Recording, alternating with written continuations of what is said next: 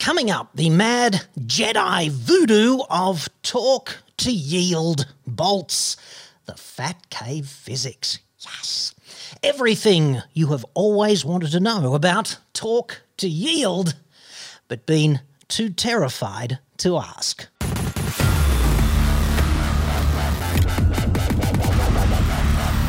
I'm John Cadogan from AutoExpert.com.au, and I get new cars cheap for buyers here in Australia.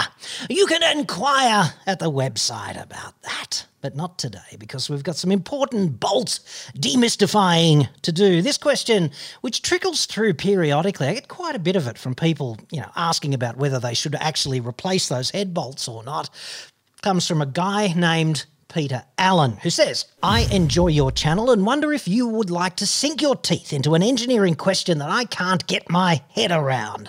I notice that a lot of bolts on modern engines, head bolts, etc., specify that you give them a particular torque setting and then you add X number of degrees of rotation after that torque has been reached. Surely, once you add the X degrees to the original torque value, you would end up at a new, higher torque value than the original. So why not just give that final value and be done with it, rather than complicating the matter? I am guessing that it may only apply to these single-use torque-to-yield bolts. However, I still don't understand the reason. And if it is relevant, what's the deal with torque-to-yield bolts anyway? Quite a bit to unpack here, okay? So I'd suggest we start by going back to basics and saying, well, what is a bolt? And I'd suggest it's really just a clamping device, okay? And you put a workpiece in between the two washers in this case, and when you do the nut up, obviously you wind it up onto the workpiece. It stretches the bolt, which in this case, pretty serious bolt. It's a M24 grade 8.8 high tensile bolt. So, if you needed to, you could beat a zombie to death with this, I'd suggest. Although I hope it doesn't come to that, but you could. And when you've got a particular amount of stretch in the bolt, you've got a particular amount of clamping forces between the washers, and that's kind of nice because it holds your cylinder head onto the block, or it holds the rod end cap onto the con rod, or it holds the crank into the block via the big end cap or something of that nature. So that's the theory. If you're an engineer and you're just designing bolted joints, all you do is you pick the right grade of bolt to deliver reliably the clamping force you need without breaking the bolt or causing it to fatigue in service or something of that nature. And that works pretty well, right? Because cylinder head bolts rarely fail in service and big end bearing caps rarely fail. Con rods rarely fail, at least the bolted joints of con rods rarely fail when you consider the millions of engines that will start up at any particular hour of any particular day around the globe. It's all pretty reliable. So something's going right out there, isn't it? And there's a few different ways you can tighten these babies up, isn't there? Right? You can just do them by feel. You can use mad Jedi tricks. You can channel the force or something and just get your hands on a spanner and go, I think that's about right. And a lot of people will tell you that they can do that quite reliably, and perhaps they can, but generally it's bullshit and certainly not as good as a torque wrench, okay? Now, this is a baby torque wrench, obviously, because I didn't want to wield the 3-foot one in here, but it's a 1/4-inch drive, the kind of thing you'd use for torquing up things on bicycles and devices of that nature. Not too much automotive work requiring a 1/4-inch torque wrench, but there you go. It's got a vernier scale down this end. You might be able to see that. I'm not so sure, but let's see. Anyway, if you can't, I'll fix that in post, as they say, but you just tighten it up to the required torque. And then when you're tightening the job, all that happens is you hear a click and the head sort of disengages briefly and you know that you're at that torque. And you might think, and certainly a lot of mechanics do think this, that their torque wrench is a lightsaber. Philosophically at least, but its accuracy is actually not that good, and it's got nothing to do with the accuracy of the torque wrench and everything to do with the nature of the fastener itself, okay? When you look at the torque, what you're doing is the torque correlates to a particular amount of stretch in the bolt, which delivers a particular amount of clamping force. And that would be fine if you could standardize the operating environment of the bolt. But in practice, A great deal of that torque, up to 90% in some cases, a great deal of that torque is devoted just to overcoming friction, right?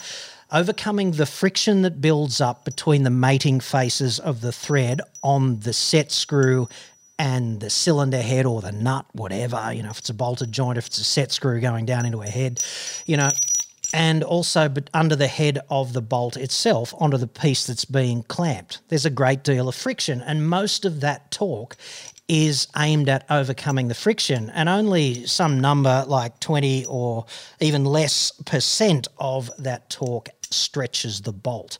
So in an environment that's really hard to standardize, like the threads could be heavily lubricated or they could be lightly lubricated, they could just have a bit of mill scale on them like these ones do. They could be heavily corroded, and the job, the piece that you're putting a set screw or a bolt down into, like into the cylinder block itself, could have residual thread sealing compound from the last time the engine was rebuilt, sort of thing.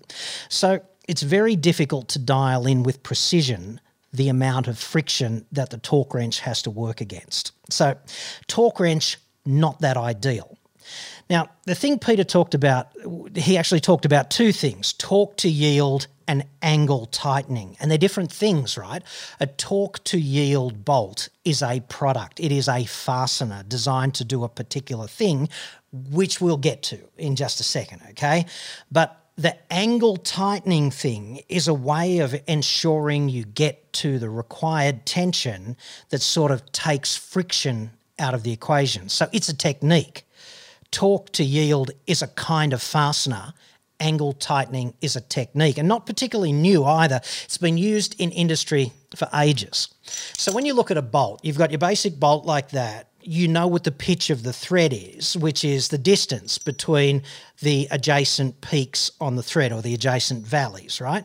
And therefore you know that a particular angle of rotation of the nut or the bolt gives you a particular amount of travel along the shank, because you know how, one turn, 360 degrees of rotation equals the distance between the peaks, right? And 180 degrees, half a peak, 90 degrees is a quarter of a peak. So you can dial in the amount of stretch.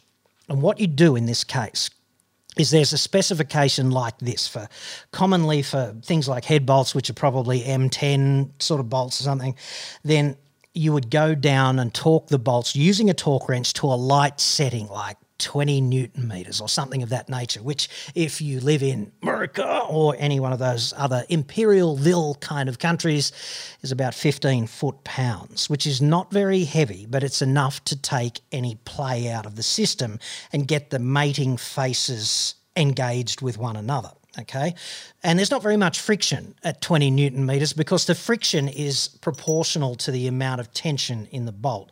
The more tension there is there clamping the thing down, the harder it is to move the head and the face of the nut and the threads against one another. Okay, so 20 Newton meters, not that much friction, reasonably accurate. You take the play out and you get to all the parts being bound up together nice and closely like that, and then maybe the spec says you go 90 degrees, and 90 degrees equals stretch equivalent to a quarter of the pitch of the thread equals whatever elongation of the bolt equals whatever tension is required to keep the bits together reliably. So that's always nice when that happens. And it's far more accurate than a torque wrench because friction is effectively sidelined. You're looking at mechanical travel of the nut down the bolt or the bolt into the job, whatever. And it could be harder to achieve that 90 degrees or whatever angle you need, or it could be easier if the parts are lubricated, whatever, but it's going to be the same amount of stretch, which is ultimately what you're after here, right? So if you think that's the ultimate, I've got news for you.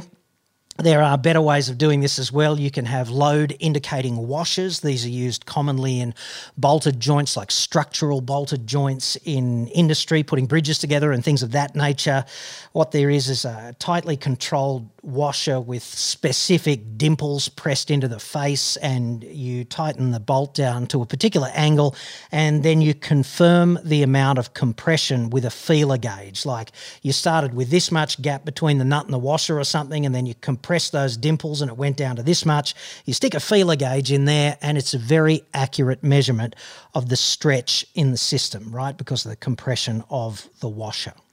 And that's fine, except you don't always have physical access to the side for a feeler gauge, and you generally don't have that in automotive terms around things like cylinder head bolts. So not very practical in that case. You can also directly measure fastener elongation. If you can get to both ends of the fastener, which incidentally you cannot do with a head bolt because this end of the thread is way down there in the block, but if you can get to both ends, then you can use a device as simple as a micrometer to physically measure the elongation. And you can do that with rod bolts. Okay, so you can physically measure them, and physical measurement is amazingly accurate, right, if you can do it. The other thing you could do, and we're really talking NASA here, okay, or Large Hadron Collider or things of that nature, you know, scientific this and that, aerospace this and that, you can actually embed strain gauges. They actually grind and glue them onto the piece and then they have to be calibrated, which is a pain in the ass and sort of a big job, and you need lots of specialised equipment to measure the elongation with a strain gauge. It's not very straightforward, but you can use a strain gauge to do it as well. So that would be the lexicon of ways to tighten bolts precisely, okay? And I hope that gives you some insight into the way, you know, various engineering executions take place. You might use strain gauges in environments like sending a spacecraft to Mars where every gram counts, and you've got to make the bolts so efficient. They've got to be contributing all they can do, because if it's 1 gram heavier than it should be, that's a pain in the ass, and you need, you know, kilos more fuel to get it up into orbit or whatever. Okay, but this is not the case with cars. We're just rebuilding engines here, which is not exactly rocket science. So torque wrenches do a fine job. Angle tightening is more precise, all right? So finally, I guess, let us talk about torque to yield bolts, which this is not, but, you know, representatively, they look pretty much the same, and they're just designed to function a little differently. So let's talk about yield, because yielding is one of those things that every engineer and metallurgist understands, but hardly anyone else does. And it's kind of therapeutic, I think, to learn how to break something made out of steel. The physics of breaking shit. It's always uplifting on lockdown, isn't it? Okay, so basically this is the guidebook about how to break anything made of steel. When you break a piece of steel, this is a graph and it's strain across here and stress up here, and all of a sudden everyone's going, oh, Jesus, stress and strain, what's that? Just think about it like stretch and load, because that's basically what it is. And I know if you've been through the education mill, as I have, and had your brain bleeding several times already, you'll know that it's not really stretch and load. Stress and strain are slightly different than that. But for everyone else, they're tantamount to that, okay?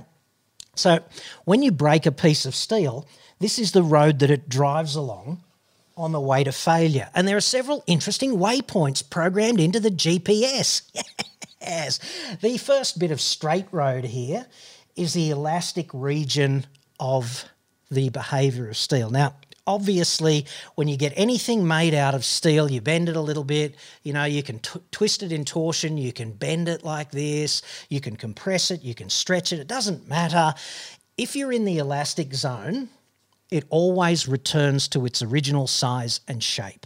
And obviously, there's a point at which that no longer pertains. And you can play around with an old coat hanger or something and bend it gently and it'll spring back. And then when you bend it, and when you bend it a little bit further, you get into this zone of bananaramarization, okay? You can do that to your ute chassis. We'll talk about that later in the week. But bananaramarization is a thing, okay?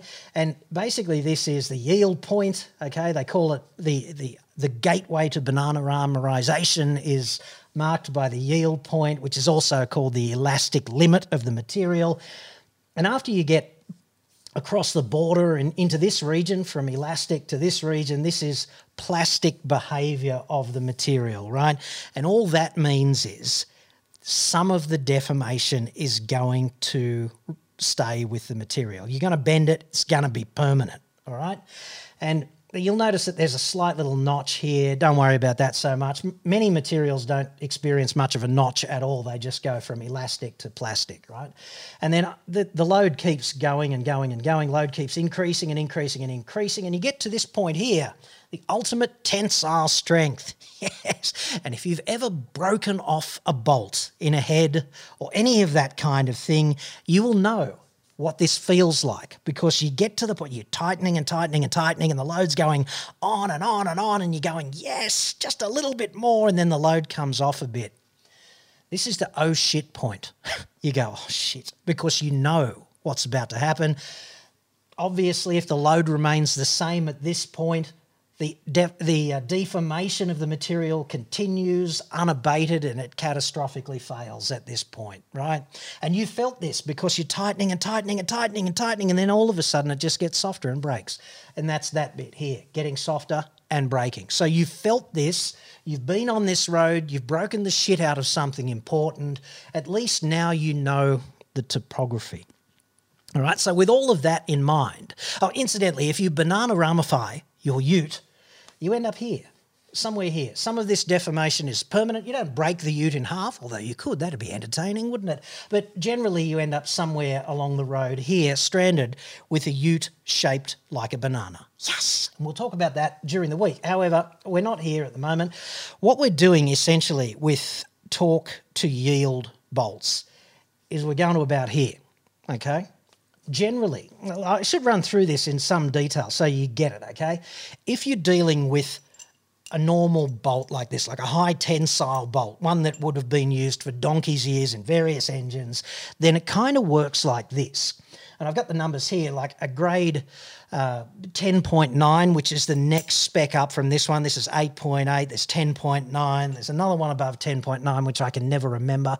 But basically, when you get to here, you're at 60.3 kilonewtons, okay? It's going to break at 60 kilonewtons. And if you're going, oh, Jesus, a kilonewton's about 100 kilos. It's actually 98.1 kilos, right? But just call it 100 for the sake of, you know, we're building engines here.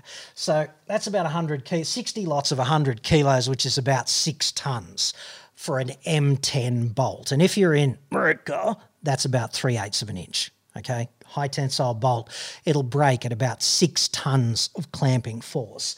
But the yield point is going to be about 5.5 tons for a bolt like that. And they have this thing called a proof load, which is a test that just to make sure that the bolt is strong enough. And the proof load is like 48, so it's over here somewhere. And the assembly torque, which they specify in the manual for these things, is about here. It's at like 31 kilonewtons, which is like 3 tons. So these are very conservatively loaded components, right? 3 tons worth of assembly for 6 tons worth of here, it's going to fail, all right? And that's why they don't break very often, because they're so conservatively tightened.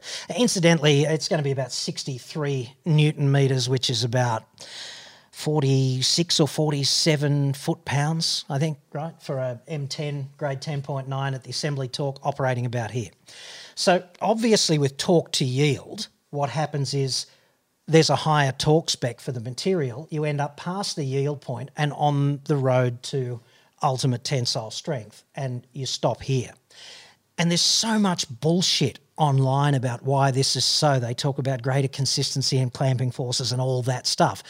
The main reason for torque to yield is that you can get greater clamping force out of the fasteners. So you can use smaller fasteners to do the same job, or you can use fewer fasteners of the same size to do the same job. And this is important because in things like cylinder heads, there's not a lot of spare real estate. You know, real estate's at a premium in a cylinder head because you've got to have mechanical clamping locations and you've got to get air in and you've got to get exhaust out. You've got to have a fuel injector in there. You've got to have mounting posts for the various components such as camshafts. That's kind of important. And you've got to have valve guides in there, and you've got to have water and oil as well. Like, There's a lot going on in a cylinder head. I know it looks boring from outside, but actually designing one is like playing three-dimensional chess in the dark. So if you can get away with a slightly smaller cylinder head using slightly smaller fasteners doing the same job, like boys' fasteners doing a man's job or something, then that's a victory for design. I think you'd agree. Right, so importantly, two things flow on from this Torque to Yield business, okay? When you get something on the road to Plastic City here and Ultimate Tensile Strength, when you unload it, it unloads elastically, but it does not return to the same shape. So if you bend it, it stays bent. Your ute will remain banana ramified. Your bolt will be stretched. Okay, permanently stretched. And that's kind of bad. Not only does the deformation remain permanent, but the material properties change because the various crystals in the steel have been stretched and they move relative to one another permanently, and that's why you shouldn't use the fasteners again, which I guess is the main problem with Torque to Yield bolts, which is that once you undo something, you've got to throw those bolts away and go again with brand new ones. Otherwise, it's kind of irresponsible, okay? So that would never work, for example, with wheel studs. What a pain in the ass. Every time you service the car, you need, 20, 24, whatever, new wheel studs.